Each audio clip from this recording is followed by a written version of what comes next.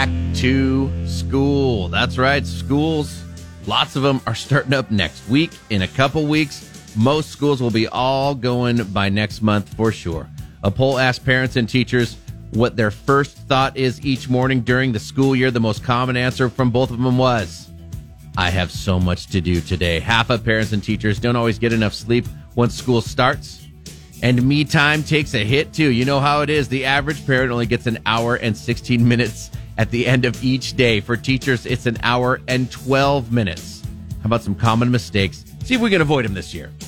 Forgetting to pack them a lunch. That happens a lot. I am lucky my wife is a machine and she takes care of all this stuff. Make sure you pack them a lunch. Something that they will actually eat too. Or they're just going to trade it out or they won't eat. Coming in at number 2 on the list of things they forget is oversleeping or running late. That one is way up there, so try to get enough rest, of course. A lack of sleep is kind of a big theme here. Don't forget about breakfast, man. You get, of course, packing the lunch is important. Eating that breakfast, the most important meal of the day. Or at least that's what we used to believe. Dressing him in a mismatched outfit. That happens quite a bit. My wife thinks that's funny. She lets my style-challenged child, Kyle, dress himself in the ugliest stuff because she thinks it's hilarious. I'm like, dude, make him change.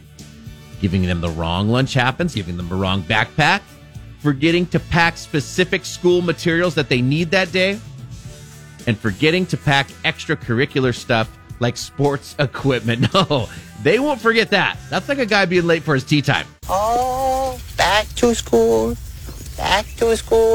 to prove to Dad that I'm not a fool. I got my lunch packed up, my boots tied tight. I hope I don't get in a fight. Oh, back to school, back to school, back to school. Patrick in the morning, only on 96.7 PayCal Rocks.